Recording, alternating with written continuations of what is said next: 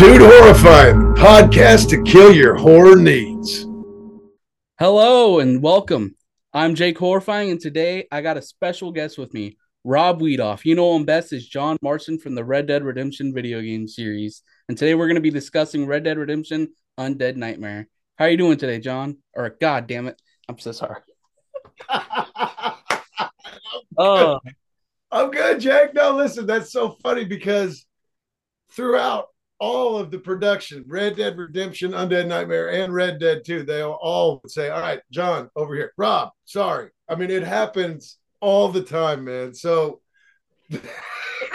I certainly take no offense to it, man. I think it's awesome that just happened. I love it. I've been training this whole time to call you Rob, and the first thing I do is call you John. So that just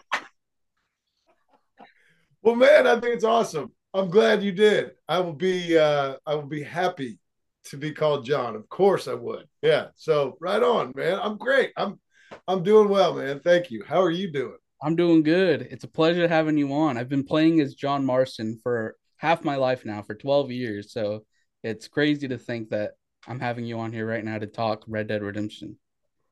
Well, man, thank you. I really appreciate you having me. Of course, this is really awesome, man. Thank you. Have you ever been told that you might be the most interesting person in the world? He is the most interesting man in the world.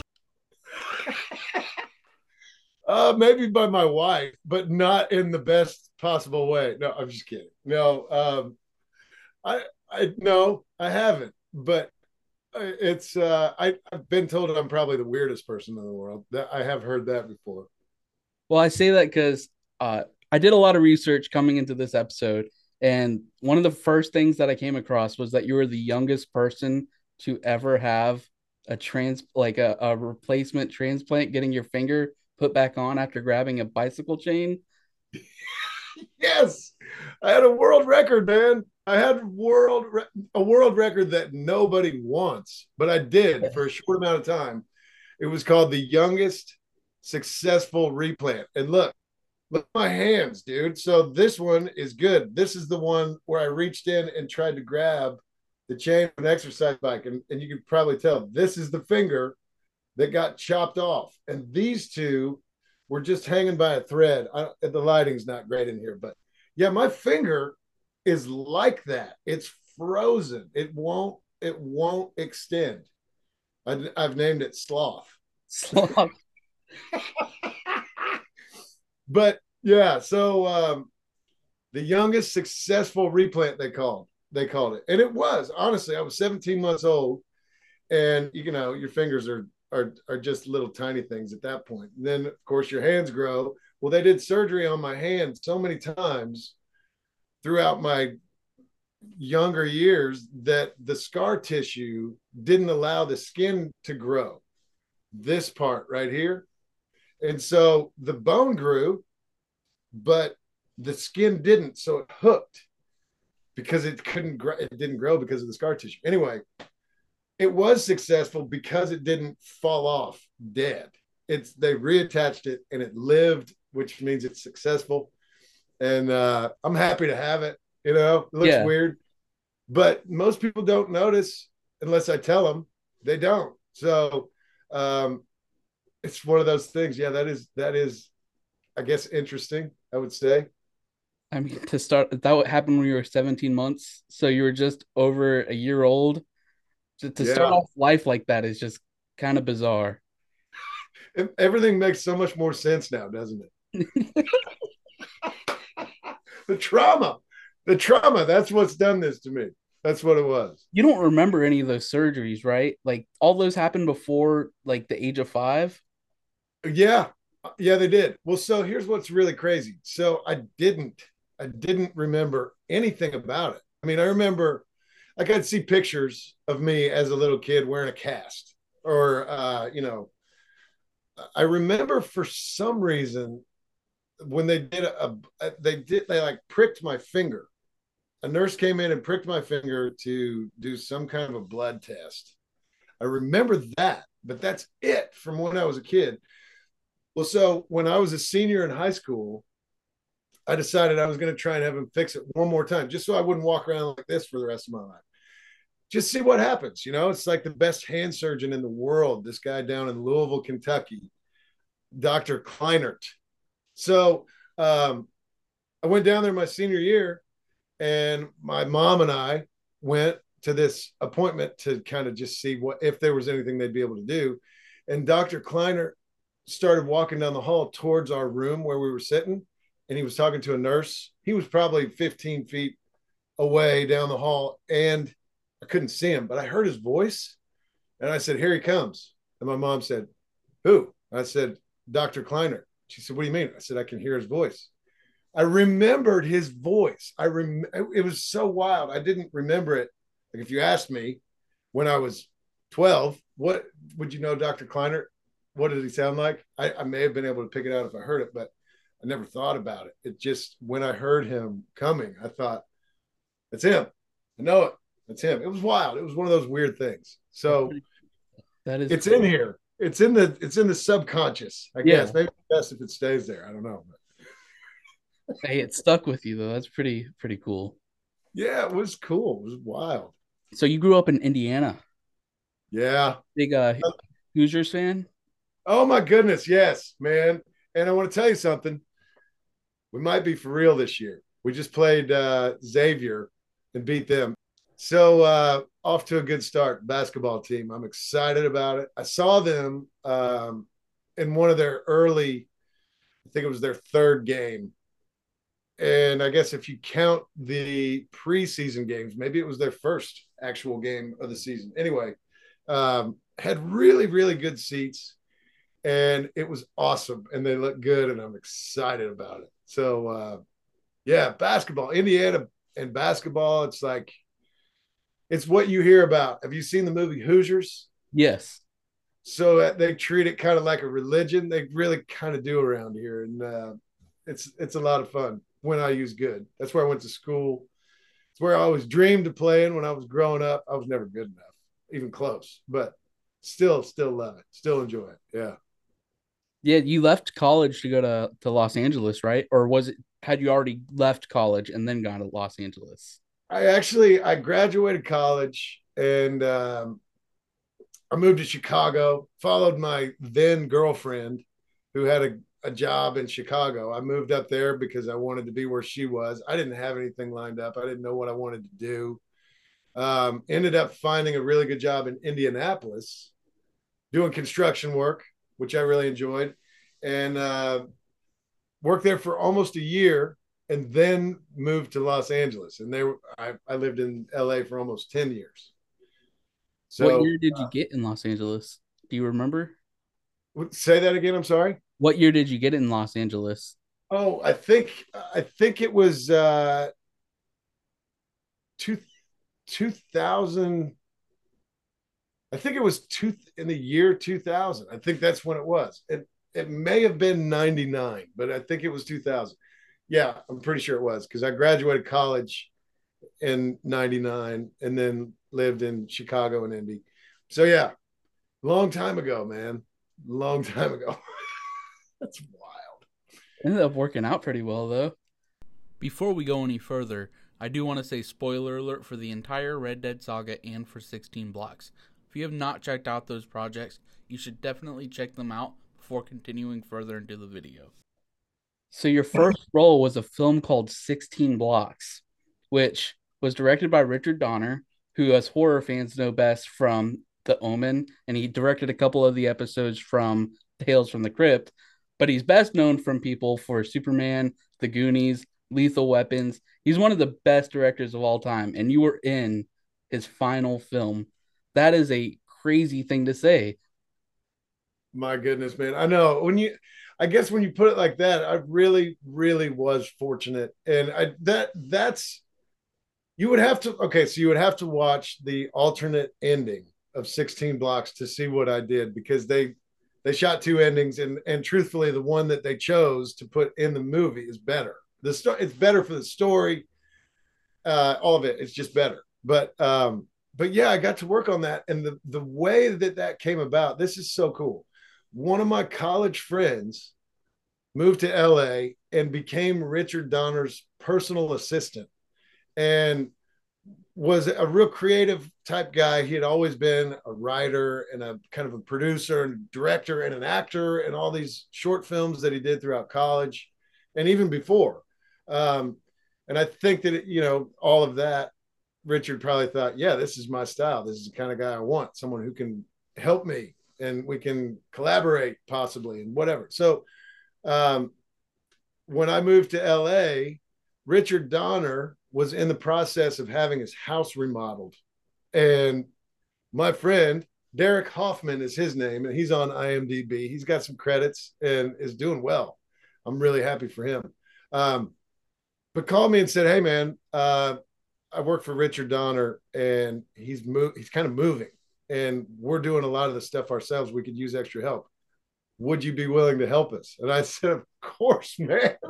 So we weren't moving like couches and beds and stuff. We were moving things like his personal collectible. Like I've got all this artwork around me in this crazy chicken coop. I've got all these really cool things that people have given me, and I love it. I really do. But it was this type of stuff that we were helping put back into his house after it had been remodeled. And so we're talking about like stuff from Superman and stuff from Goonies and Tales from the Crypt, the chair that the Crypt Keeper sat in from Tales. Yeah, man. Yeah. Like that kind of stuff. It was amazing. It was so awesome. And, I'm there with my friend who I had known for a long time, and Richard Donner, who honestly, man, was one of the coolest, really, really a cool guy. And, he didn't, I guess you would hope that anyone who is in his position would be cool, because you look up to him for so many different things that he's done to entertain you and his success and all of the things. He was really cool. And that's probably the best thing about it, because he was interested about me. He was interested about my friend Derek, his assistant. He wasn't just all about him. And he would joke with you, and he would tell stories, and he was just a really cool guy. But that whole experience was just, I thought, I don't know what's going on. This doesn't seem real. It was just so wild, man. But yeah, because of that, they had this role in 16 Blocks, and it was a really small role. And they said, this, I don't know how many months or maybe years after I'd helped him move, Richard Donner said to my friend Derek, hey, we got to fill this role. You think your buddy Rob would want to do it? And so that's how that happened. I didn't audition for it. It was just because I knew the right people that I got that role. But what a cool experience that was. I worked with Bruce Willis, and didn't really get to know him real well because he was focused and he had lines, and it was a big part of the movie. If they had used that ending, it would have been a major part of the movie. So it was pretty, he was pretty invested in it. But one little side note I want to share with you about that experience is, in between takes, at one point, he was sitting over on the set of stairs that were part of the set. We were inside this giant courthouse in New York City, and he was sitting over there with his shoe off, rubbing his foot, and I could tell like he was really in pain. And I just kind of I was standing near him, and I said, "Are you all right?" And he said, "Yeah, I'm not going to try and sound like Bruce Willis, but he's rubbing his foot, clearly in pain." He said, "I've been walking around with this tiny rock in my shoe for months, and now I've got the biggest bruise on the bottom of my foot." I said, What do you mean? Why?" I just couldn't. I thought, you get the rock out of your shoe, man. Don't keep putting it back in. Well, so his character in that movie has a limp, and he never wanted to have to think about the fact that he limps, never forget to limp. So he placed a tiny rock in his shoe so it would be uncomfortable and it would make him limp. Wow. It's just fascinating. And I thought, oh my gosh, man, like that's really smart. And really, you're really doing it. Like, Bruce Willis is a great actor, and he's very famous. And people would go see Bruce Willis movies because Bruce Willis is in it. But he also, I think, really earned that audience because he was really dedicated and motivated, and it was pretty inspiring to see. Like, you truly do care that you do this right. That's awesome. That is amazing. That is an awesome story to hear. Isn't that cool? And I think I said something like, well, man, if it's that bad, you probably don't need the rock anymore. Something stupid like that. And he gave me the look, gave me the Bruce Willis look. Like, I'm going to kick your ass. Sorry, man. But yes, I got the full experience, man. It was awesome. It was so cool. That's something I brag about all the time. Like, oh yeah, I was in a Richard Donner movie with Bruce Willis. No big deal, but well, the worst thing about that was because it was such a big deal, and I knew it was. I told all my family, all my friends, I'm in a movie with Bruce Willis. Oh my goodness, I am in a movie with Bruce Willis. I don't say much, but I'm in the movie. And so I sent my whole entire family and all of my friends to the movie theater to watch this movie that I wasn't in. It turned out that I wasn't even in it, and I didn't know that until after it was released. And they said, "Yeah, you're in the alternate ending. You got it." And I thought, "Oh, daggone! I wish I knew that before." Anyway, you learn. You got to learn somehow, I guess, right? yeah. Oh man, good, cool times though. Good experience. Were you able to learn anything on the set? Like, that was your first role, so your first major role. I don't think you had anything before that. So what were you able to take from there? Well, so if you watch the alternate ending, you'll see me run out with this other court officer, is what we were called, and we were basically like the security guards of the court. It was a courthouse scene, and we were in a courthouse. Well, so we run out, and if you watch the whole movie, you know the story leading up to this. But I don't know if I want to. I kind of want people to watch this movie because I think it's actually a good movie. It's exciting. It's Bruce Willis, Most Def. It was a cool movie. But what I learned was how to hold a gun and look like a police officer. The other guy that was there was an actual New York City police officer. And so the first time, action, and here comes Bruce Willis walking towards us, and we run out, freeze, don't move, freeze. But I'm running up to him with my hand wobbling, like holding a gun. And then I had to cuff him. I had to handcuff him. And the whole time I don't know what to do with this gun in my hand and try it. So that they taught me how to make it look way more realistic, as if I was trained, which was cool. But I guess as far as acting goes, there was a scene later where I checked Bruce Willis's pulse. I'm not going to say why. And I had a short line. It's not even in there anyway. They cut it out anyway. But the cameras it was a very, very close shot on my face for the one line that I said. And so the first time I said it, I did it really theatrical, like just one line. But I thought, there's no small parts. There's only small performances. I'm not going to let it be small. Anyway, I was given notes. Don't do that much. The camera is right on your face. Whatever you do is going to be too much. Bring it way back. And so maybe I didn't bring it back far enough. And because it was the alternate ending, they were like, just forget it. Just leave it out, whatever. But yeah, I did learn in an extreme close-up. You don't have to do much. Yeah, the cameras see it all. So yeah, it was a cool experience, man. Really good stuff. And in your time between 16 Blocks and Red Dead Redemption, you had a few small roles. You produced a short film, or you produced a production I saw, but you worked as a bartender in Los Angeles. Did you have fun with that? Oh man, yes. Way too much fun. Way too much fun. And in fact, it might have been, I mean, I don't know if I could say this because I don't know if it's true or not, but I was making money. Just need money. I was making good money. I was working on Sunset Boulevard.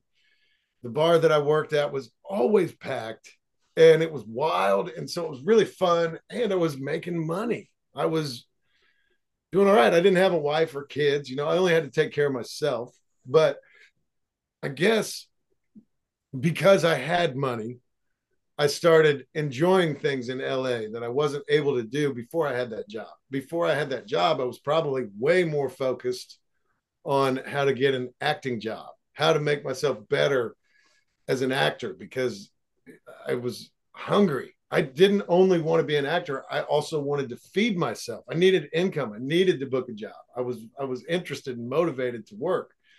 When I got the bartending job, I'd still, if I had auditions, of course I went. Of course I did. But I wasn't as hungry to go after the real reason that I moved out there. So it was a really cool experience and I really enjoyed that too. But looking back on it, I don't know in the grand scheme of things if it was really the best thing that happened while I was out there, or maybe it didn't matter at all. Maybe I'm just trying to make excuses on why I didn't get more roles.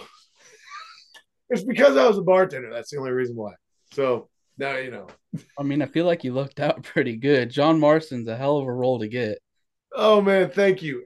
And honestly, you're absolutely right. I lucked out. And I mean that. I mean that because I don't know excuse me, I don't know exactly who they had in mind, but they did have some very well-known, very established actors in mind for the role of John Marston, and it didn't work out for any of them to do it. I don't know why, but then they opened it up to who's going to play this role. Let's audition people and find the guy. So it could have been, and I still say this and I mean this, it could have been so many other people that could have played that role and done it really well, possibly way better than I did. I don't need to get into all that, but I promise you, the whole thing was wild. It was a last minute audition. I almost didn't even go.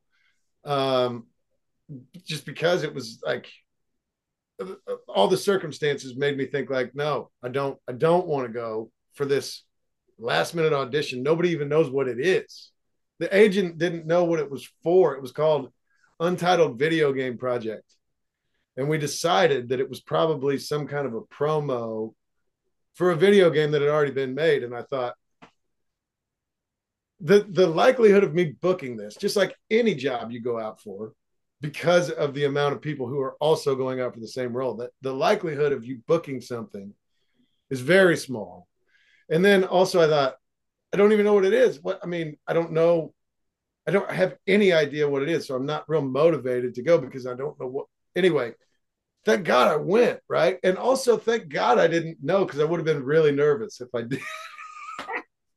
But I feel like, truthfully, I feel like I won the lottery, and I could not be more appreciative of the experience that I've had because of it. It's been such a huge learning experience in so many ways, so many positive ways. The people that I worked with, good people, motivated people, inspiring people. That's not just people from Rockstar, but the cast too. There were, of course, out of all the people I worked with, there were some people where I thought, you don't get it. You just don't get how lucky you are to be. You don't appreciate this at all. You don't understand it. You don't get it. And you're being a jerk right now. And not that I would say anything to anyone about that, but those people wouldn't come back. The people that were there, that worked and enjoyed it and got it, understood the opportunity that they had, worked a lot and really enjoyed it. It was very cool. And I just, even now, in this very moment, I'm getting to hang out with you and enjoy this. It's truthfully been the coolest thing that could have ever happened to me, and I really, really appreciate it. Do you ever get recognized in public with your voice? You know what? There was somewhere. Oh, my wife and I. This is crazy. My wife and I went to dinner a couple weeks ago in Columbus, which is another small Indiana town, but it's bigger than my hometown anyway, not much, but we went to dinner there. It's probably a 45-minute drive from my house to where we were. It's, I don't know, it's another nowhere Indiana town, right? Right. But we were eating dinner, and when we got up to leave, this guy that was seated, I guess, at the table right next to us, was there with his girlfriend or wife or whoever she was, and he said, "Hey, are you Rob?" And I said, "Yeah." And I thought, I honestly looked at the guy and I thought we must have done some construction work together, because he looked like a construction dude, like he was fit, and you could tell that he'd been outside. He's got his beard, like how we all do, right? But he said, "Yeah, man, I recognize your voice." And I thought, oh my goodness, I don't know you, but you know me because of my voice. That might be the first time that's actually ever happened, outside of like being at a convention.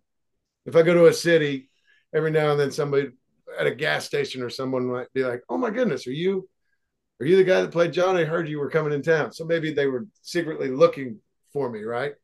But that guy in Columbus, it really kind of blew me away. I thought, oh my goodness, he actually recognized my voice because he's a gamer, and that's really cool.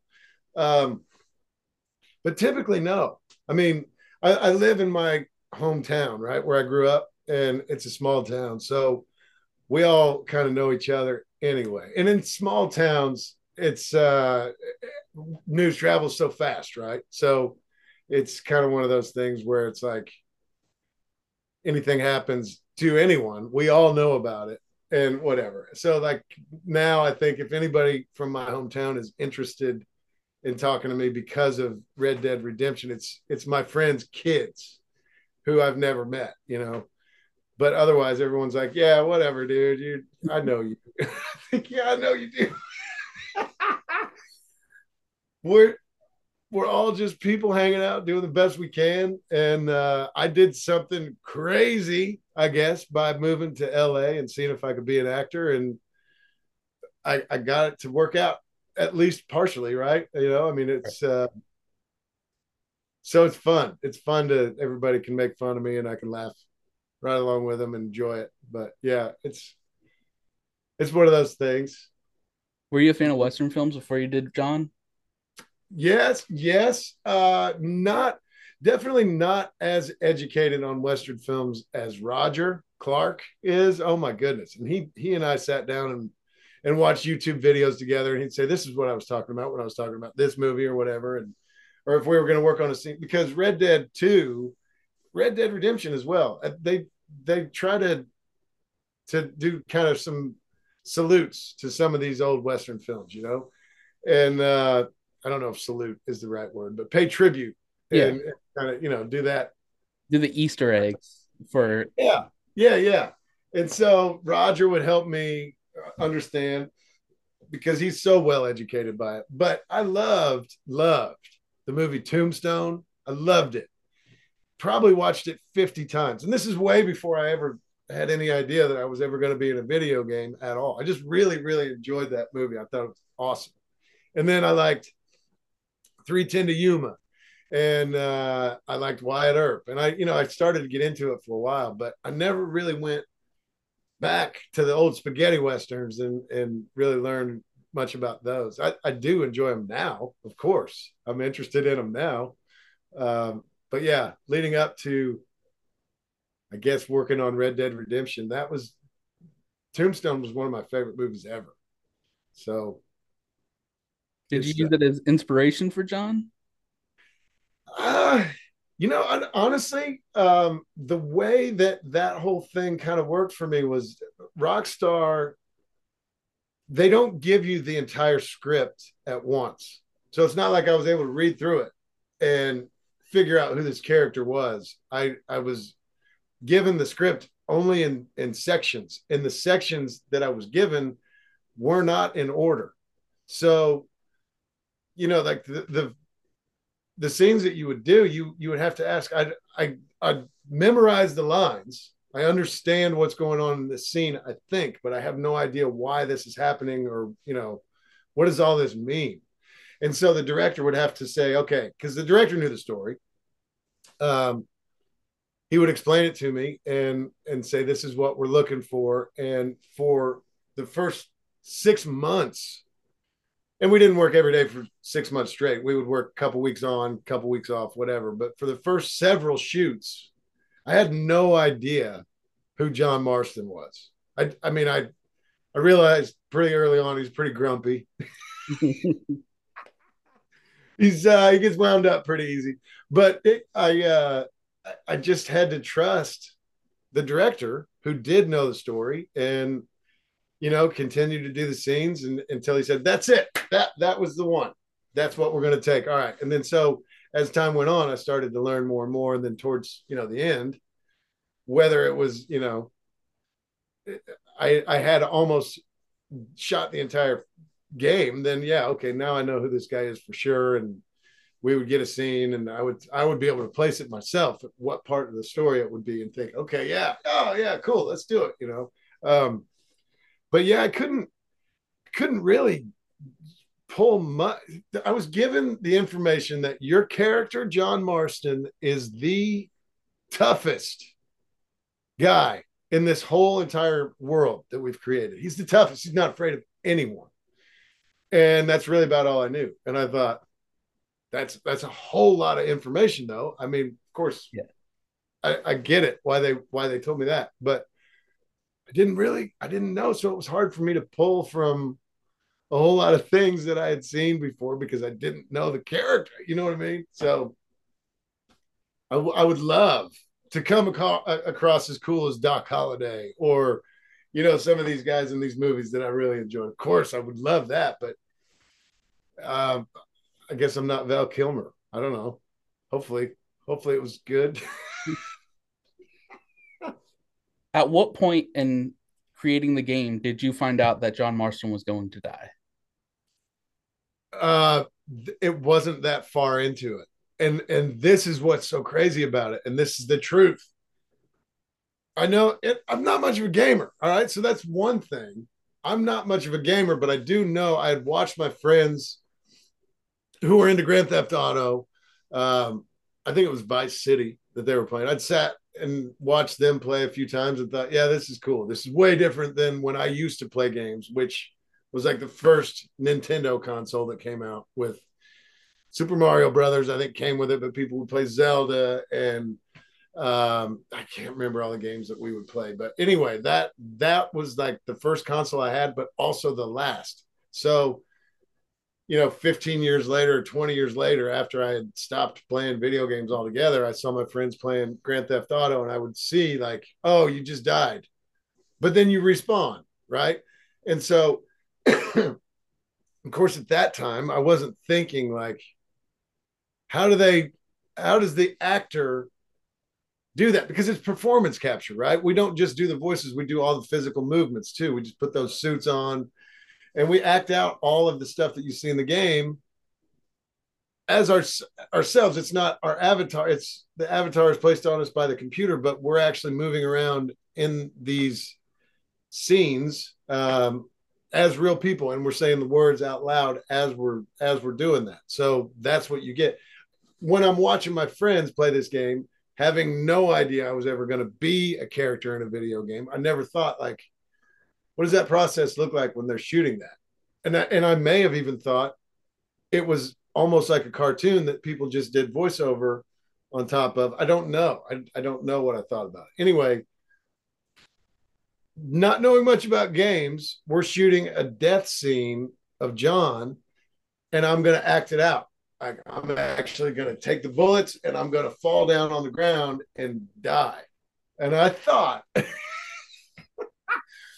because I knew that there were still months and months of production left. I really thought like he must really, really die bad this time because they're having me act it out. But then he's going to respond because that's what happens in video games. That's what I thought in that moment. I didn't realize that was really him dying.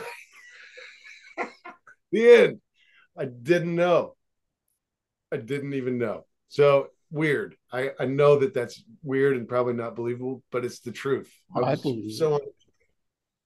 That's crazy. That is absolutely because I mean, video game characters do die all the time. I imagine you have to go through like in Red Dead 2, you can get kicked by a horse and get killed. So I imagine you have to act out all these different deaths. So it could just be one of many different of these death scenarios that you go through.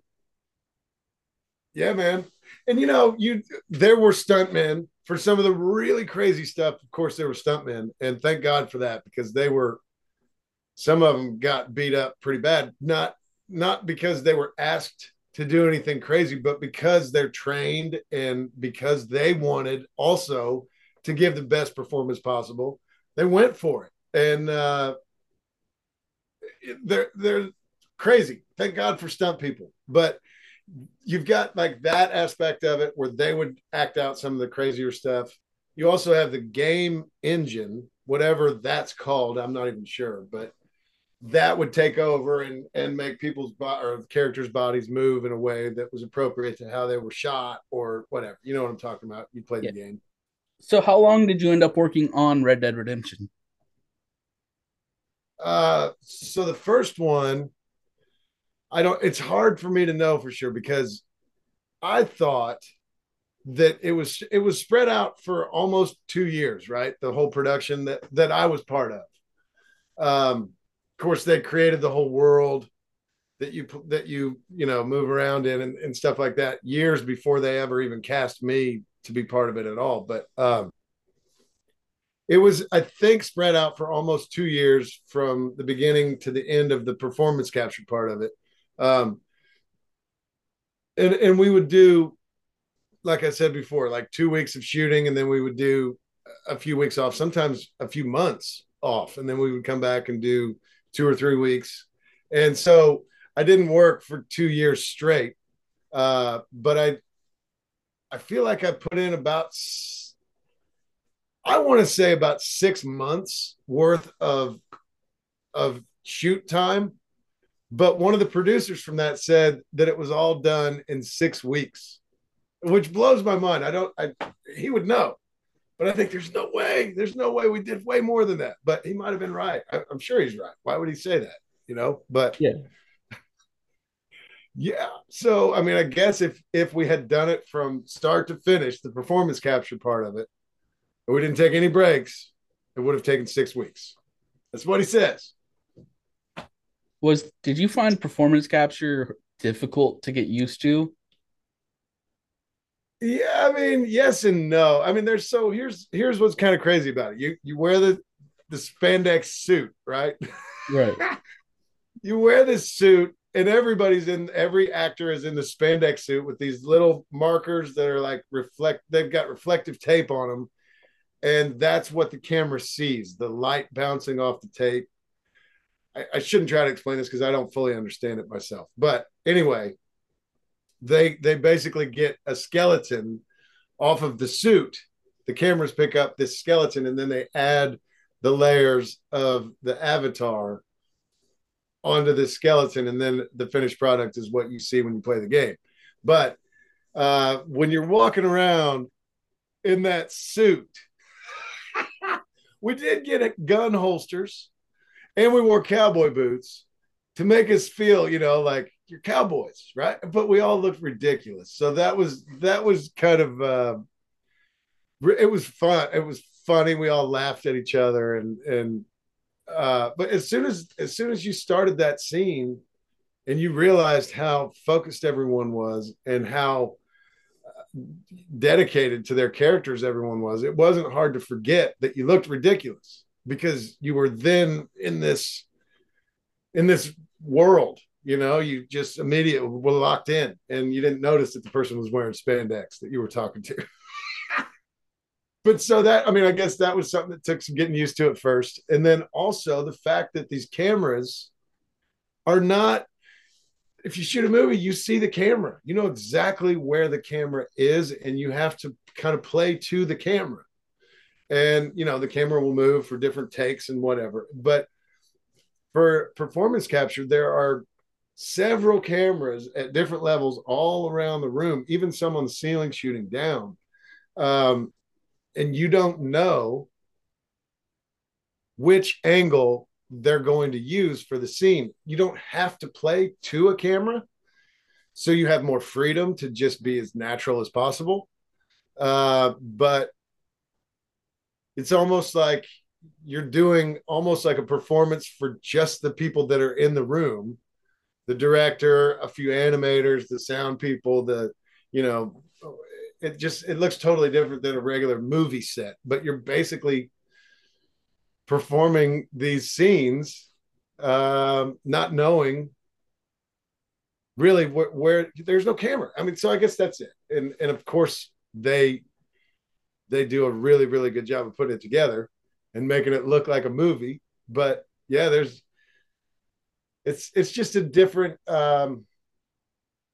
it's a different way of doing things. And then also, the terrain in the game and the landscape and all that stuff that you see in the game, none of that was there. Obviously, we weren't on that set. We were just in the same room for the entire production. And if there were, things where you had to walk up a little bit of a grade or you had to step down stairs or whatever it was, they would build that. They would build those things. So you would physically do that motion. But nothing looked at all like what you see in the game. So you had to use your imagination a lot. And sometimes they would have you interact with things. If they would ask me to pick something up, like a wheelbarrow, for instance, the wheelbarrow that I used on set was not a wheelbarrow. It was a thing that they built. It wasn't heavy, and it was easy to use. But John's carrying around heavy things in it, so you had to, and try to sell the fact that it's actually heavy. And funny thing about that, the first couple of times I did these takes where I had to pick up something heavy that wasn't heavy when I was in the moment shooting the scene, the director was like, "You're so strong, Rob. You're just so strong. Look how strong you are." And I would think, what do you, and he said, "That's heavy. You got to remember that what you're picking up in real life would be really heavy. So you have to sell that. So grunt, and make it look like it's heavy." So I got so tuned into that when I wasn't on set doing that stuff, but instead doing my regular construction job in Indiana, in between shoots, I would come back and do construction. I would all the time be grunting because I was so in my head about it that and the guys I work with were like, "Shut up, man. What are you doing?" I couldn't turn it off. It was ridiculous. But I mean, it just was, yeah. So, yeah,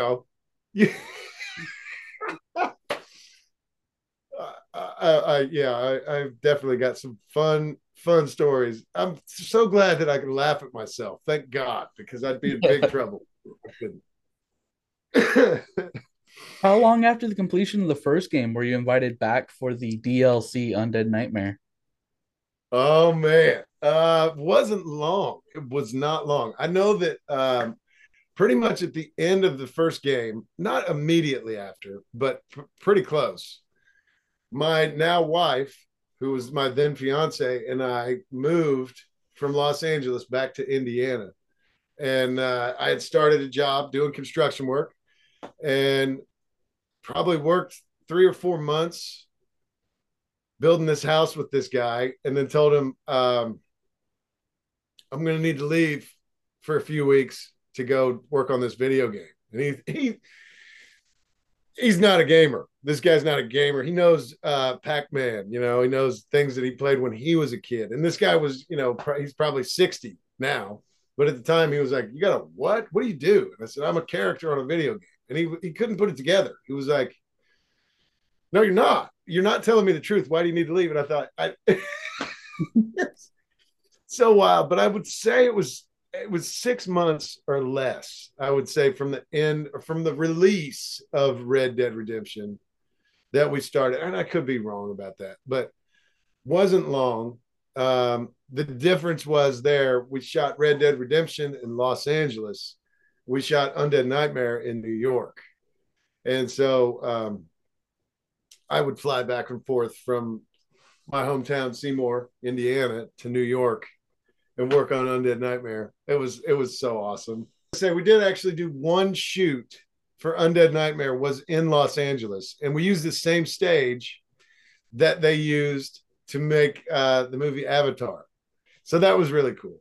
Um, but it's just a big open room. It's not like anything special. You walk in there, Hollywood, smoke and mirrors. They know how to make things look cool. But it was just cool knowing that we were in the same room. I was just curious, how was Undead Nightmare like pitched to you? Like, what did you know going into it? Well, I knew it was like a zombie type thing, and I didn't have a whole lot of information. They don't tell you anything more than you need to know, and I don't know. We all signed non-disclosure agreements, which mean that we can't talk about it, can't share any information, whatever. But still, I think to protect themselves even more, they just don't tell you anything more than you need to know. And you get that because you think, okay, you realize like how much time has been put into the creation of this game, building the whole world, all of the time and effort that went into all that stuff before I was ever even thought of to be part of it. They have to protect that. They've already spent so much money on it. They've got investors they have to pay back. They have a giant budget that they have to protect. So they didn't say much. I could just tell though, like this group of people that I work with at Rockstar, they're all really cool and really fun, but they were like even more so like you're gonna love this. It's really ridiculous, and they were having fun with it. So the entire time, I mean, if you think about it, it's pretty funny. It's It it's is. pretty intense at times, but it's really kind of it's funny. The game is funny too. So we we all had an awesome time on it. Well, Undead Nightmare sticks out because Red Dead 1 and Red Dead 2 are both very emotional games. They're like, very heavy and they're very much storytelling games. Not that Undead Nightmare isn't, but Undead Nightmare is just, hey, we're making zombies. We're making zombies run at you as fast as possible. We're not tearing your heart out. It's just a pure fun horror Western game. Yes. Yeah.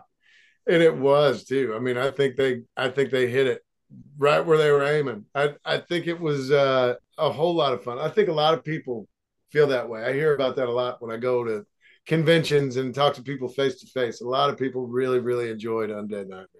Are you a fan of the horror genre? I am.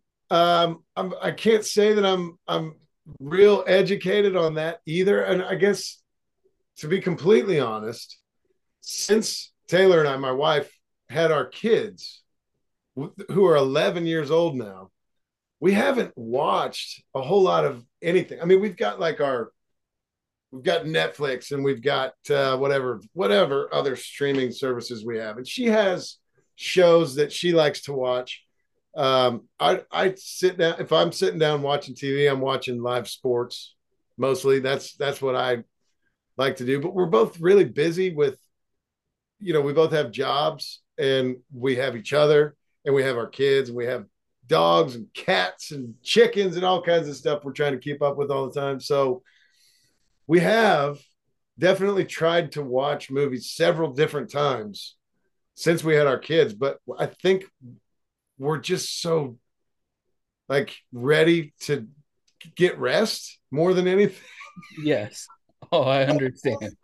We fall asleep is 5 minutes into whatever we're watching. So it's like maybe we just need to really concentrate on sleeping more, and then someday we'll catch up and start enjoying movies again. I don't know, but that's the truth.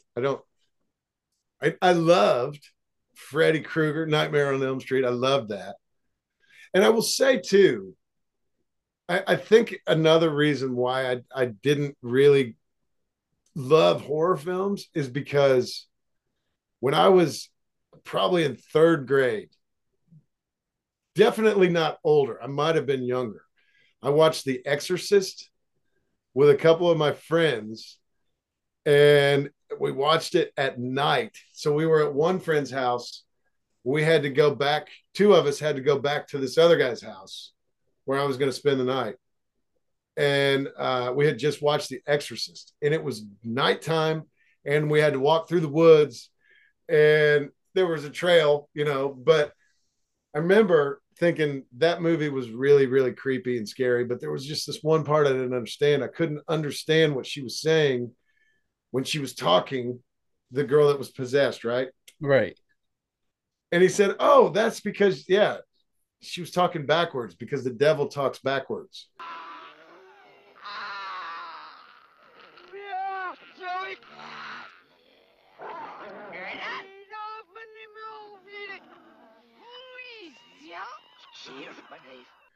And I remember thinking like, "Oh, I don't like that. I'm so scared right now to learn that." And it was just like walking through the woods at night with my friend, young kids. I think that scared me so bad that I just was like, yeah, I don't need to watch scary stuff anymore. It's really scary, really scary. So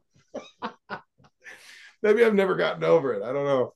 No, I understand that completely. I was before I became a big horror fan, the film Jeepers Creepers, I think I saw that when I was maybe 6. Like it was on, my parents had it on, but my dad was like, he's a good person. Like there's nothing against him for this, but he's like, yeah, Jeepers Creepers comes after little boys and they're coming for your eyes. And I'm like, oh, this has me messed up. Oh Scared to no. death. Yeah, man. You got to come into it at the right time, I guess. I don't think I was emotionally stable enough at that point in my life to be able to separate. This is just a movie. I couldn't do it. It scared me. So when they had you come on for Undead Nightmare, were you excited to kind of get into this? I mean, it's not so much horror, uh, but it's got these horror elements to it. But were you excited to kind of dabble into that genre? Yeah. Yeah, it definitely was. I mean, it was I guess in a video game, anything can happen, right? And maybe not as much in Red Dead Redemption because it's a story that, they really want to tell a story. Um, and it's, not so much about Easter eggs. Maybe there are a lot of Easter eggs, but it's not. They just don't give you the option to start flying without, like you can't do certain things. You just can't because it's like in some video games you can do whatever you want, right? Right. Um, but yeah, to do this horror thing, I thought I know the story of Red Dead Redemption now. I'm working with some of these characters that were in that game that I really enjoyed working with. But there's this twist now where we're all trying not to get eaten by zombies. And so there was like a whole different vibe to it. And it was really it was just so much fun. But yeah, I guess as far as like really feeling like I was impacting the horror genre, I don't know enough about it to know whether that happened or not, or whether I ever felt like it was going to try to or whatever. But it was definitely a fun experience. Well, it came out in the height of what I call the zombie era. It was a year after the very first Call of Duty Zombies came out.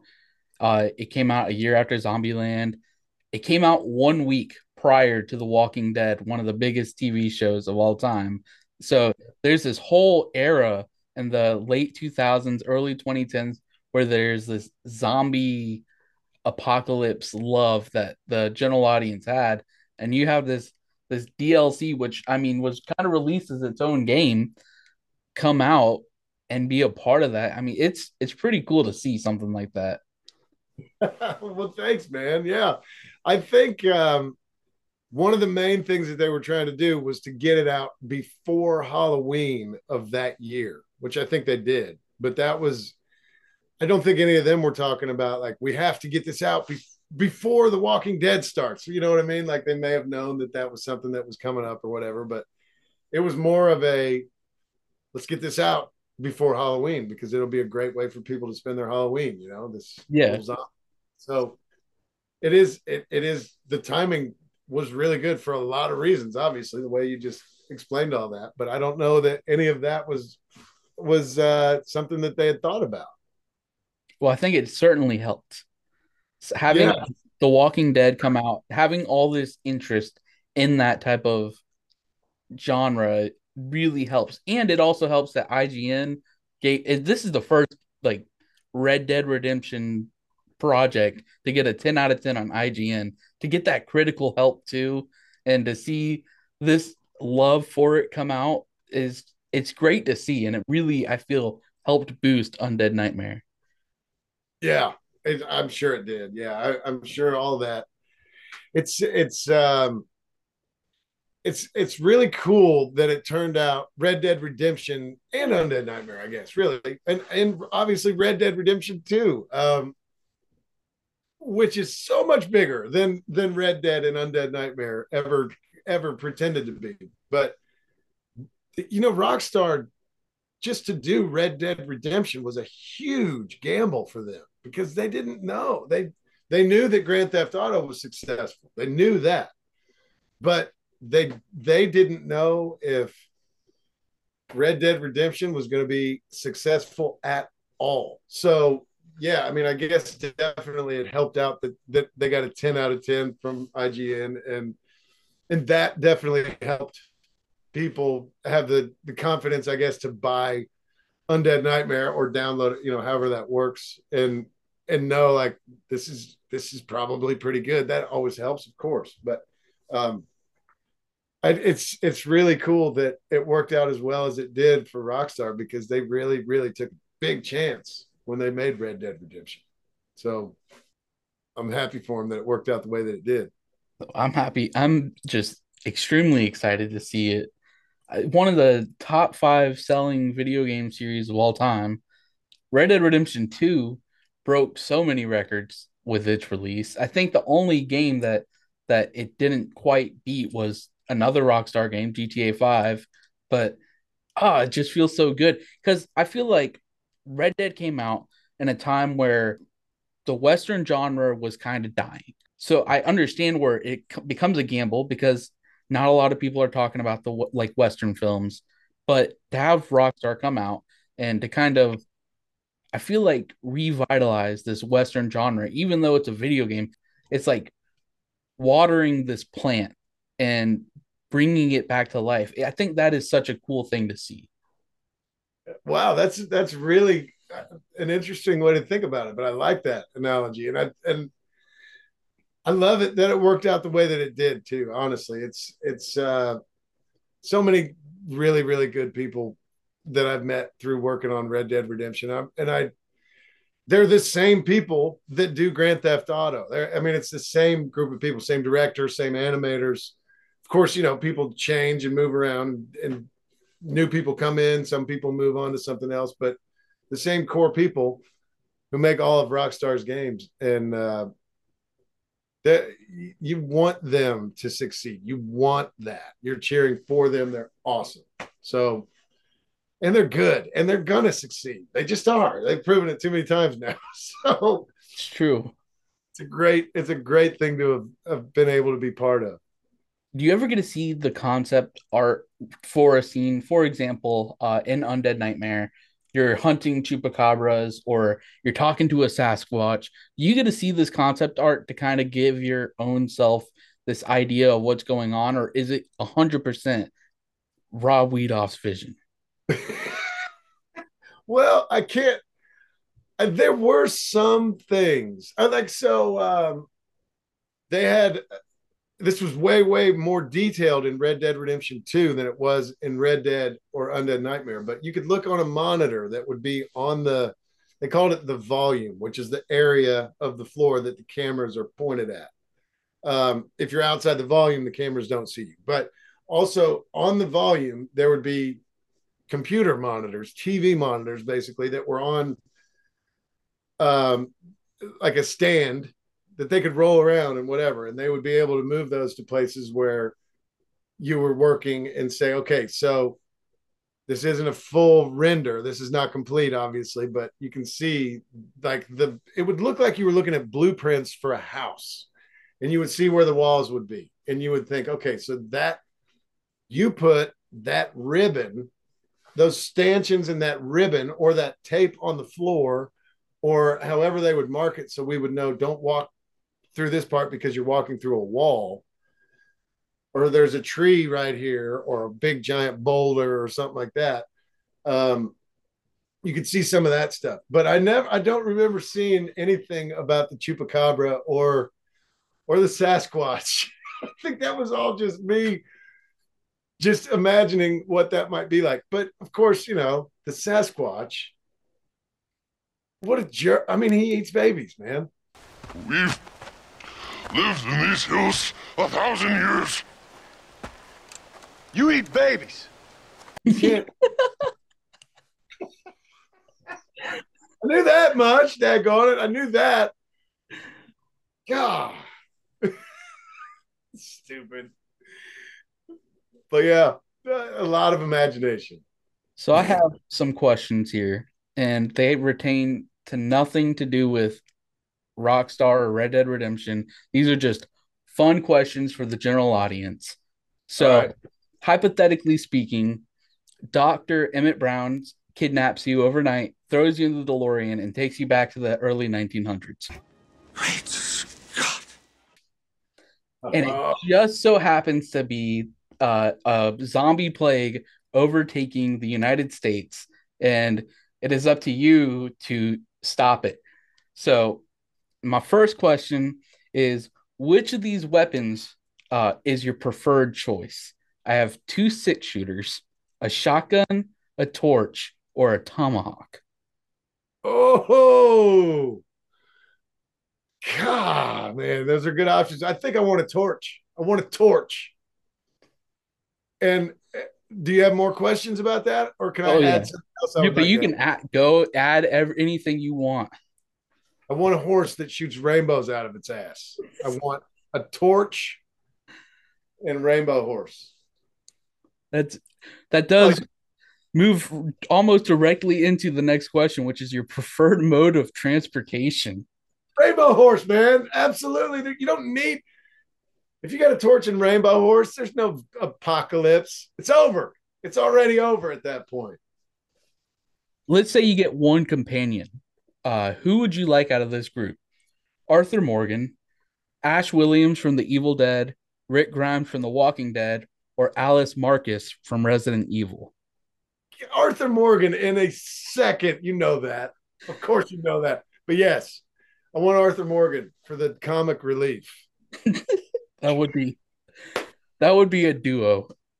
Well, you know what? Arthur is an awesome character, and he does have some pretty good one-liners. But Roger Clark is one of the funniest, coolest people in the world. So I would want that. That's what I want. And then my final question is, you need to fortify a city in New Austin. Where do you want to set up your base camp? Blackwater, Armadillo, Tumbleweed, or McFarland's Ranch? McFarland's Ranch. McFarland's Ranch, because I want to know more about that relationship between John and Bonnie. I want to know more about that. And I think other people do too. I think we all kind of feel like there might have been something going on there, and then realize, no, it's not going to be what it is. But I think there's more. I think there's more that we need to know about that. That's fair. I don't know. I'm just making this up as I go. Hey, I love it. That's all I could ask for. So you end Undead Nightmare. How long of a break was it between Undead Nightmare and Red Dead Redemption 2? And did you ever think you were going to get invited back? I mean, your character gets killed. Did you ever think you were coming back to play John Marston? I did not, man. I don't know how long it was in between. A couple years, I think. At least a full year, if not 2 full years, maybe longer. It's hard to know. That's right when my wife and I had our twin boys, and it was like couldn't think straight for a long time. we were like in a different world because we were just so, I guess, overwhelmed, but in the best possible way. But yes, overwhelmed. Don't know how much time passed. Anyway, yeah, I did think it was it. I thought it was over. And when Rockstar reached out to me. The director is actually the person who called me and said, want to know if you're interested in doing more work. And I said, yes, I would love to, of course. So when he called me, I thought initially that what he meant was just a few days to play a character that was not John on a game that had nothing to do with Red Dead Redemption. Because when I worked on Undead Nightmare, one of the characters that came in and played a role, I don't remember which role it was, but he was someone who had a really big role in the GTA game that was shot before. I don't know if he was a playable character or not, but he was a very big part of that cast. And they brought him back in really just to have some fun and let him be this real character-y character. And they kind of could, relive old times. I thought that that's what he was calling me for, because like you said, there's nothing else we can do with my character. It's done. So anyway, yeah, I just thought, 2 or 3 days, come back and hang out. I would love that. Can't wait. So a few months went by and they called me again. They called me like right at the end of production for Grand Theft Auto 5. And then it released. And then that was so much bigger than they assumed that it was going to be. They were so pleasantly surprised at the reception that game got and the success that it got. They did not anticipate that. Of course, they were very happy about it, but that pushed the conversations, that I wanted to have, like, when am I coming? What are we doing? That pushed those way back because they were so busy trying to make sure everything was going to continue to stay within, what they were capable of handling with this release. But then when he did get back to me and said, here's what we're doing, it's going to be a prequel to Red Dead Redemption, and John is going to be in the game, but he's not going to be the playable character. And I said, of course I still want to do it. Of course I do. And he said, we don't know, but we assume that it'll be about a year's worth of work.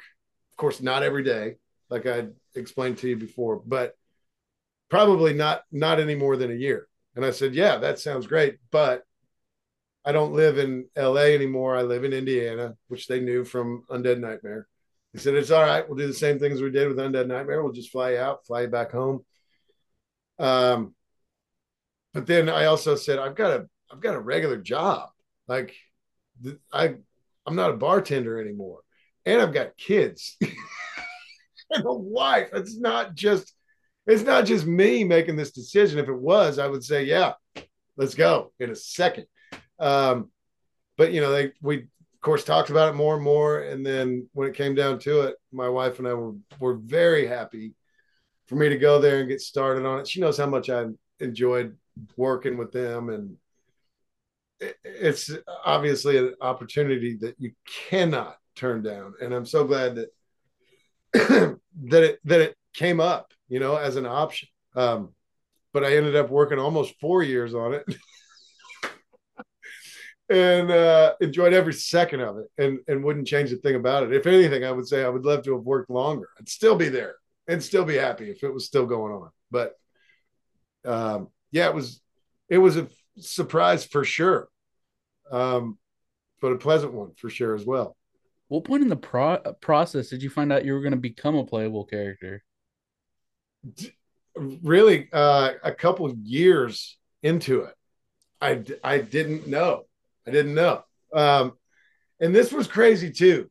This was a conversation that Roger and I had a lot. Roger was a little bit nervous, not a lot nervous, but a little bit nervous that he was going to be in a game with this Red Dead Redemption title, whatever. We didn't know what the exact title was, but it's the same game with a lot of the same, shouldn't say a lot, with some of the same characters from Red Dead Redemption. And if you remember, in Red Dead Redemption, some of the reviews were love playing as John, but then in the epilogue we had to play as Jack, and that I hated playing as Jack. And I hated that for the guy who played the role of Jack, because he was such a cool kid, and now I can't remember his name.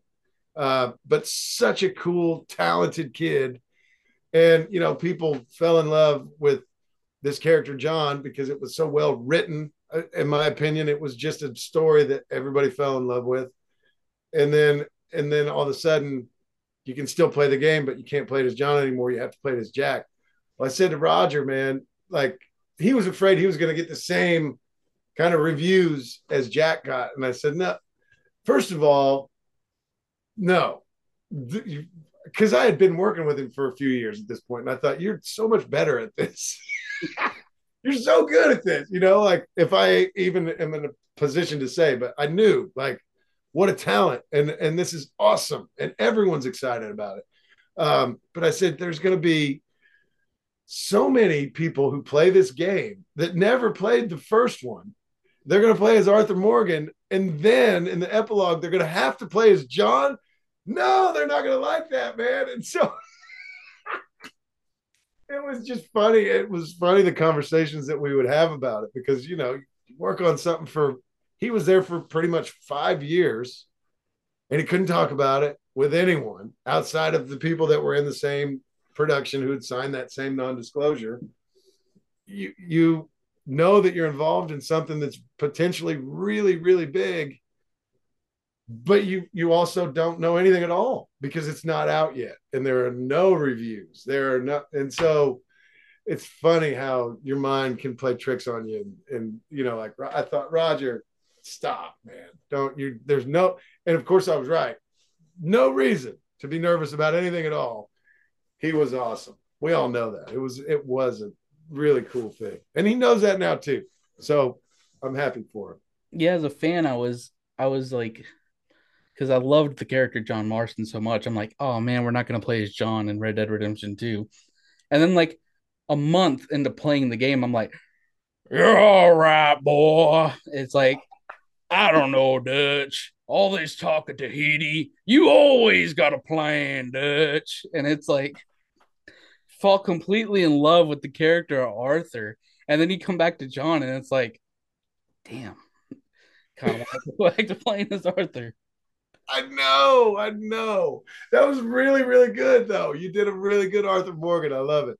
Oh, that's years. That's years of just. I don't know.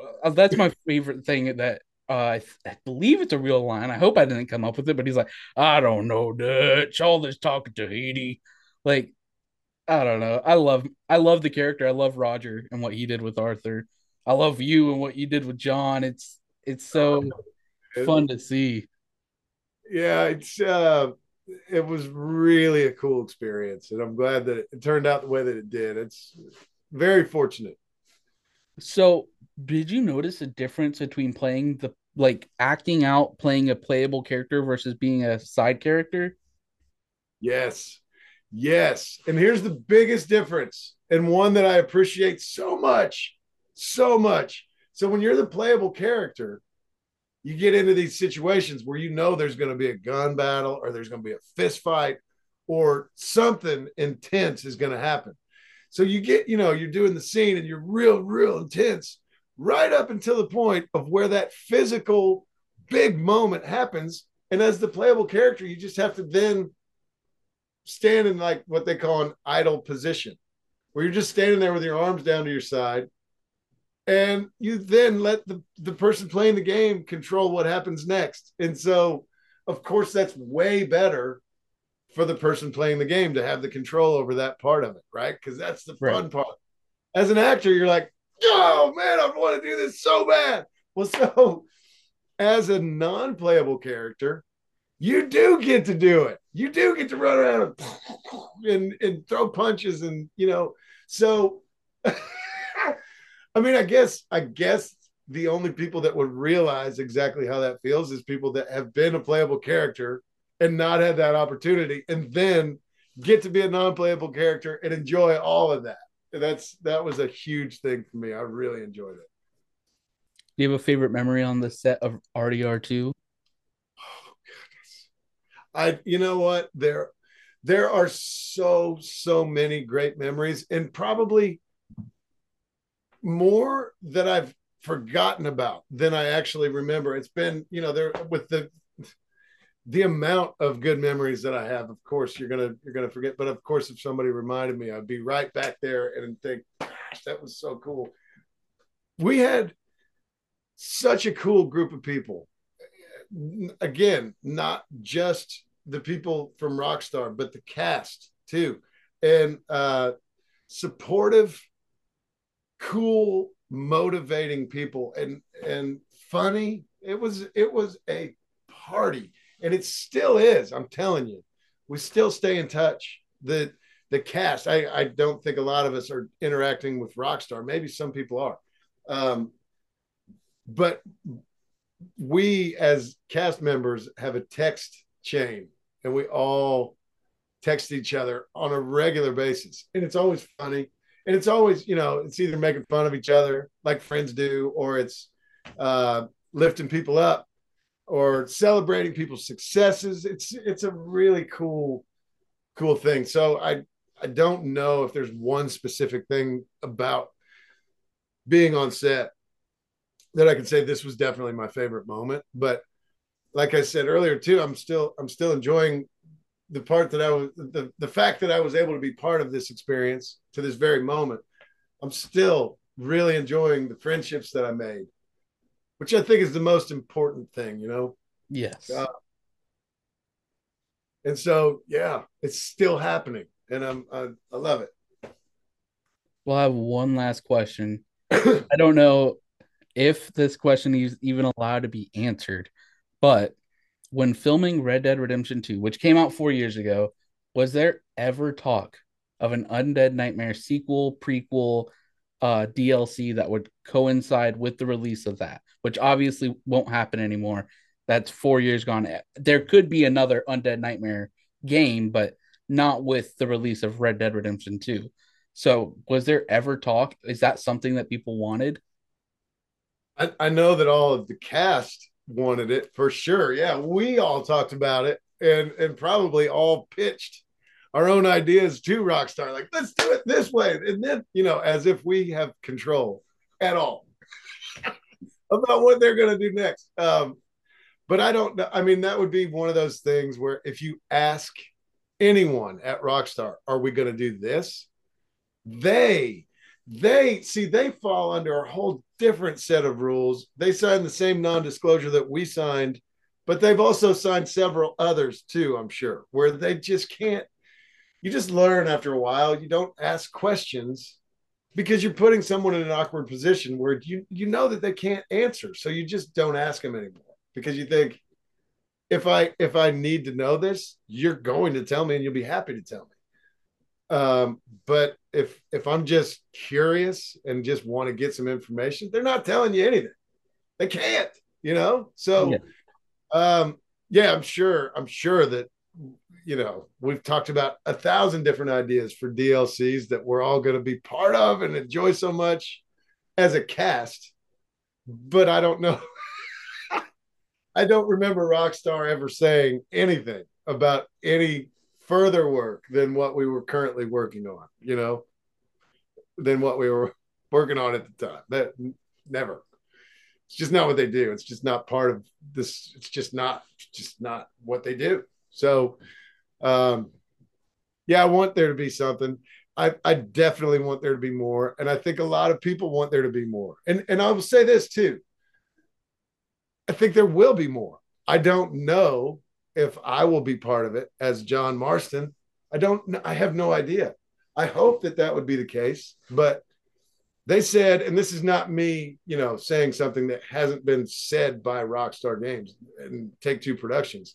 Red Dead Redemption is a franchise at this point. This is something that hopefully they'll be, shooting Red Dead Redemption 6 30 years down the road, or however long it takes to get there. I don't know if they will or not, but I think they've definitely got something good going, and they've got a whole lot of different opportunities as far as which direction they want to go next. They just do. They've developed too many characters with storylines that they could run with, that people would be excited to know more about. They could go back in the past even further, and we could learn more about things that we have heard about but don't really know what it looks like. And Um, who knows what they'll do, but hopefully, fingers crossed. And this is me saying this. Hopefully, they do something soon, and hopefully, I get to be part of it.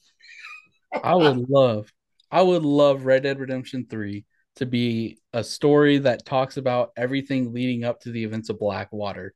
Like that would be so fun. And for them, if they took the element from GTA 5 where you could play as three different characters and go through each different character and have like you and Arthur and Hosea and have you three as different playable characters, that would be a ton of fun in my opinion. Or having Dutch as a playable character would be super cool to have. I would love to see something like that. Man, I would too. I think that I think a lot of people are excited about the possibility of something like that. So hopefully that will happen. I truly don't know. I'm just hoping, like everybody else that wants that is hoping. But it's fun to talk about, and I don't think that any idea is a stretch. I think that there are a lot of good ideas that people have, including yours. I don't think that that would be something that you should think it's never going to happen, though. It might happen exactly like you just said. I have no idea, but hopefully we'll be pleasantly surprised soon with something. It would be great, wouldn't it? It would. Well, it's been an absolute pleasure having you on, Rob. This is a dream come true for me. Uh, Oh, thank you, man. I really enjoyed it too. Thank you. like I said, you are the most interesting person in the world, it feels like, from the beginning to the end. Uh, Thanks, man. Well, hopefully I can keep it interesting. I guess if there's anything I'm good at, it's being. I said people probably say I'm the most weird person in the world. I'm good at that. I'll try and keep it interesting. I'll try and keep it going. Right on. well, is there Thank you. anything you want to promote to anyone while you're on? No, I guess not. I don't have anything in the works right now.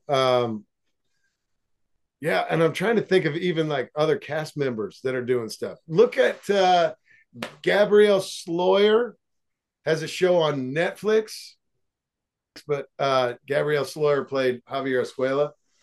He's doing some stuff. Ben Davis, who played Dutch Vanderlyn, has some stuff coming up. Be very excited about both of those guys. Of course, Roger is always doing audiobooks. He's always busy. And he's got a short film that's doing well. Well, and then also I guess there is something that I'm part of that Steve J. Palmer is much more part of. And it's a movie called Lulu and the Electric Dreamboat. Patty Murphy directed it, and it's a film that was made in Ireland. And Steve Palmer's got a pretty good sized role in it. And I think it's going to be a really cool movie, indie film. And I have a voiceover role in the movie, very small, very small, but I'm excited because I like the people. I like Patty a whole lot. He's really cool.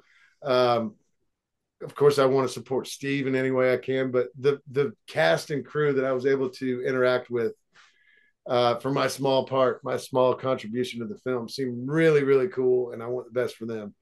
So I think they got something pretty special too. So there's that. That's awesome. We look Yeah. forward to seeing more of you, Rob. Hope to see you in a ton more Red Dead games as well. Thanks, Jake. Thank you, man. Thank you again so much for having me on too. I've really, really enjoyed it, man. Thank you. Absolutely. And I hope everyone that's watching had a great Thanksgiving and is having a fantastic Black Friday. Please like, comment, subscribe. Do whatever you want, though. If you want to leave a dislike, it's fair. But until next time, stay horrifying, my dudes.